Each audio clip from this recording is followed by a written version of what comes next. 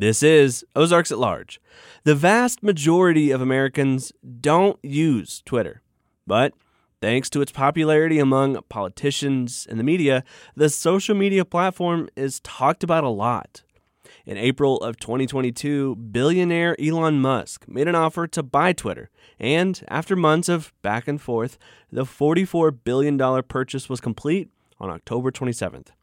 Since then, Musk has laid off a significant amount of the company's staff, said that government officials and news outlets would be required to pay a monthly fee to keep their blue checkmark verification, and allowed former President Donald Trump back on the platform. On November 17th, Musk offered an ultimatum to the remaining employees: pledge to work longer hours and be extremely hardcore, or resign with 3 months severance. When the deadline came the next evening, hundreds of employees took the latter. The end seemed inevitable that evening, and certainly left me wondering how my work would look different if Twitter crumbled into an unusable service. I wasn't the only one wondering about this on Arkansas Twitter.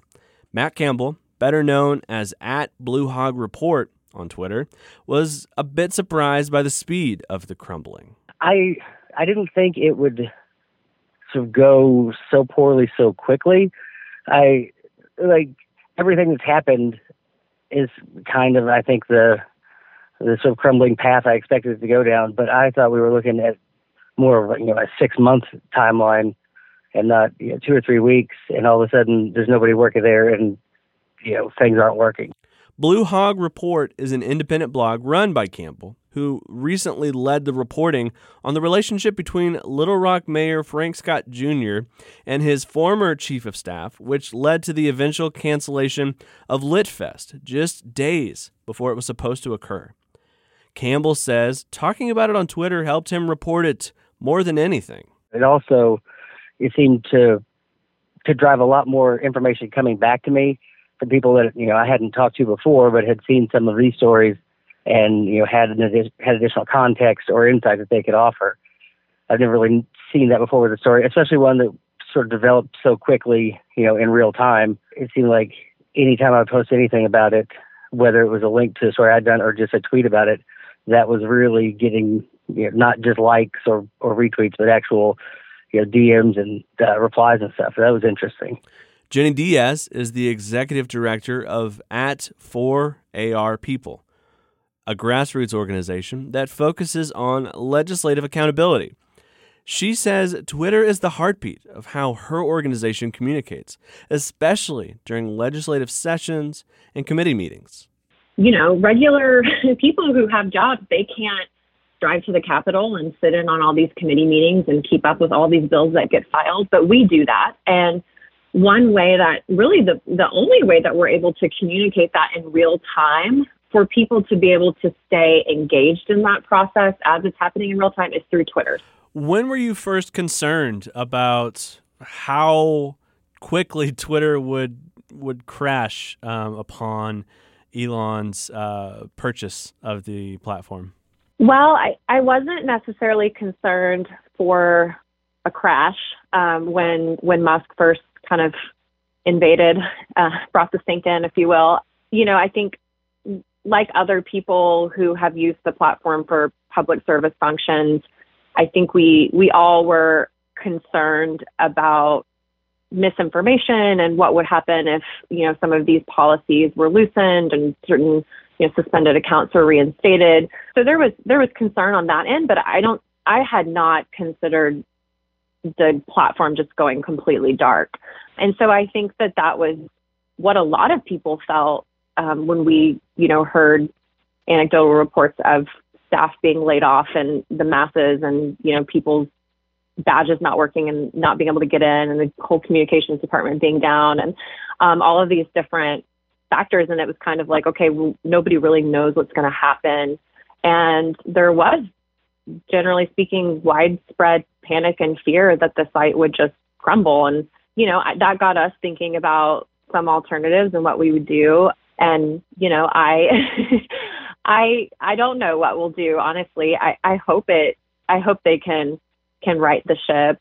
One of the things that I find personally enjoyable about Twitter is I'm able to feed the multifaceted levels of my life that, like, yes, I'm very invested in Arkansas politics and national politics, but I'm also a huge Boston Celtics fan, and it's a way for me to kind of keep up with sports, or it's a way for me to keep up with hobbies that I have that I don't necessarily need to tweet incessantly about, but I can find other people who do.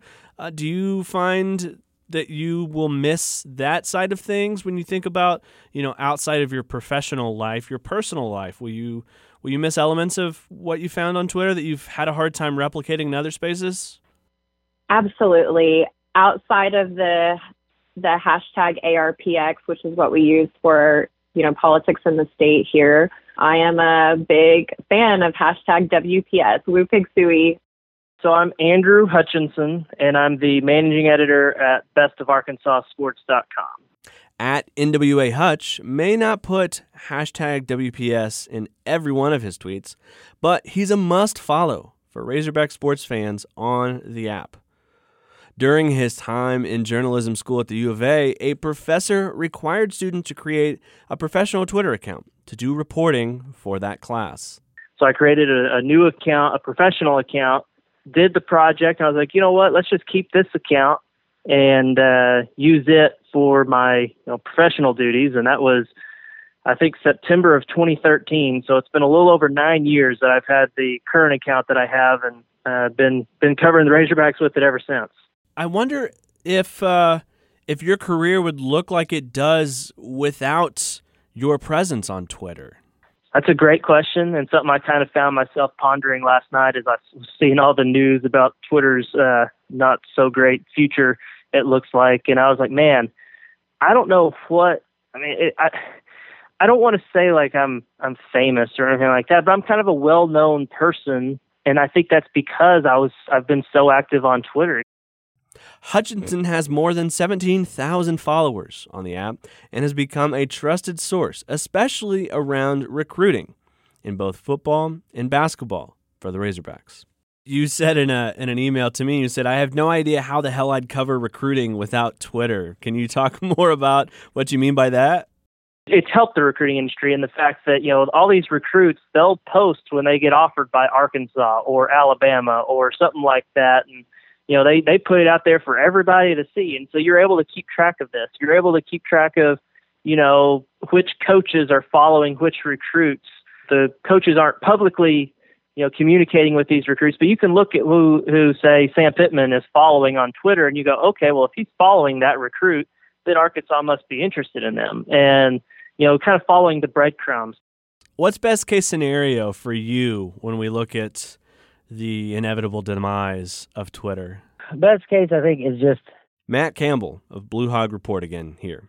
Assuming that Twitter goes completely kaput, then I guess, I think best case scenario is we all kind of figure out which one we're going to go to and migrate that way, even if it's, narrow it down to just a couple and sort of see what everybody prefers. I guess you just use the other outlets.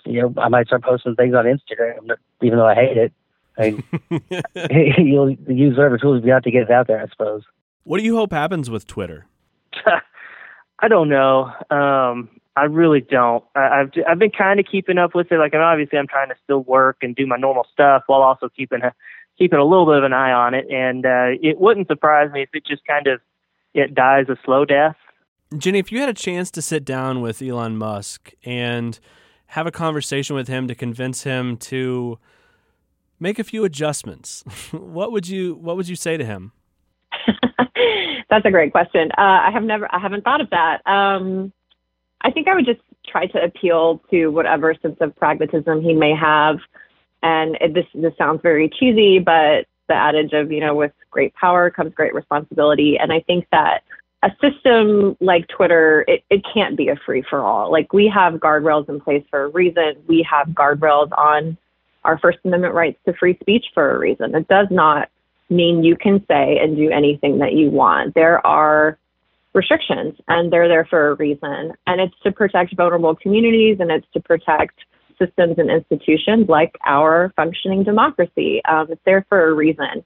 And it's not, I almost want to talk to him like I would talk to my children, my elementary age children. It's like, okay, we have to be reasonable. We have to be practical here.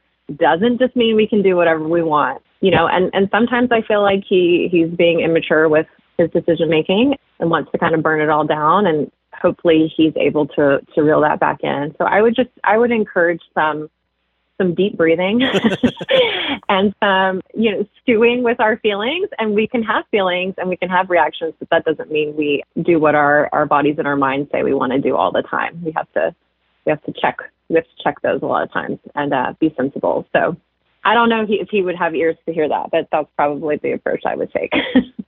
For Ozarks at Large, I'm at Matthew R. Moore.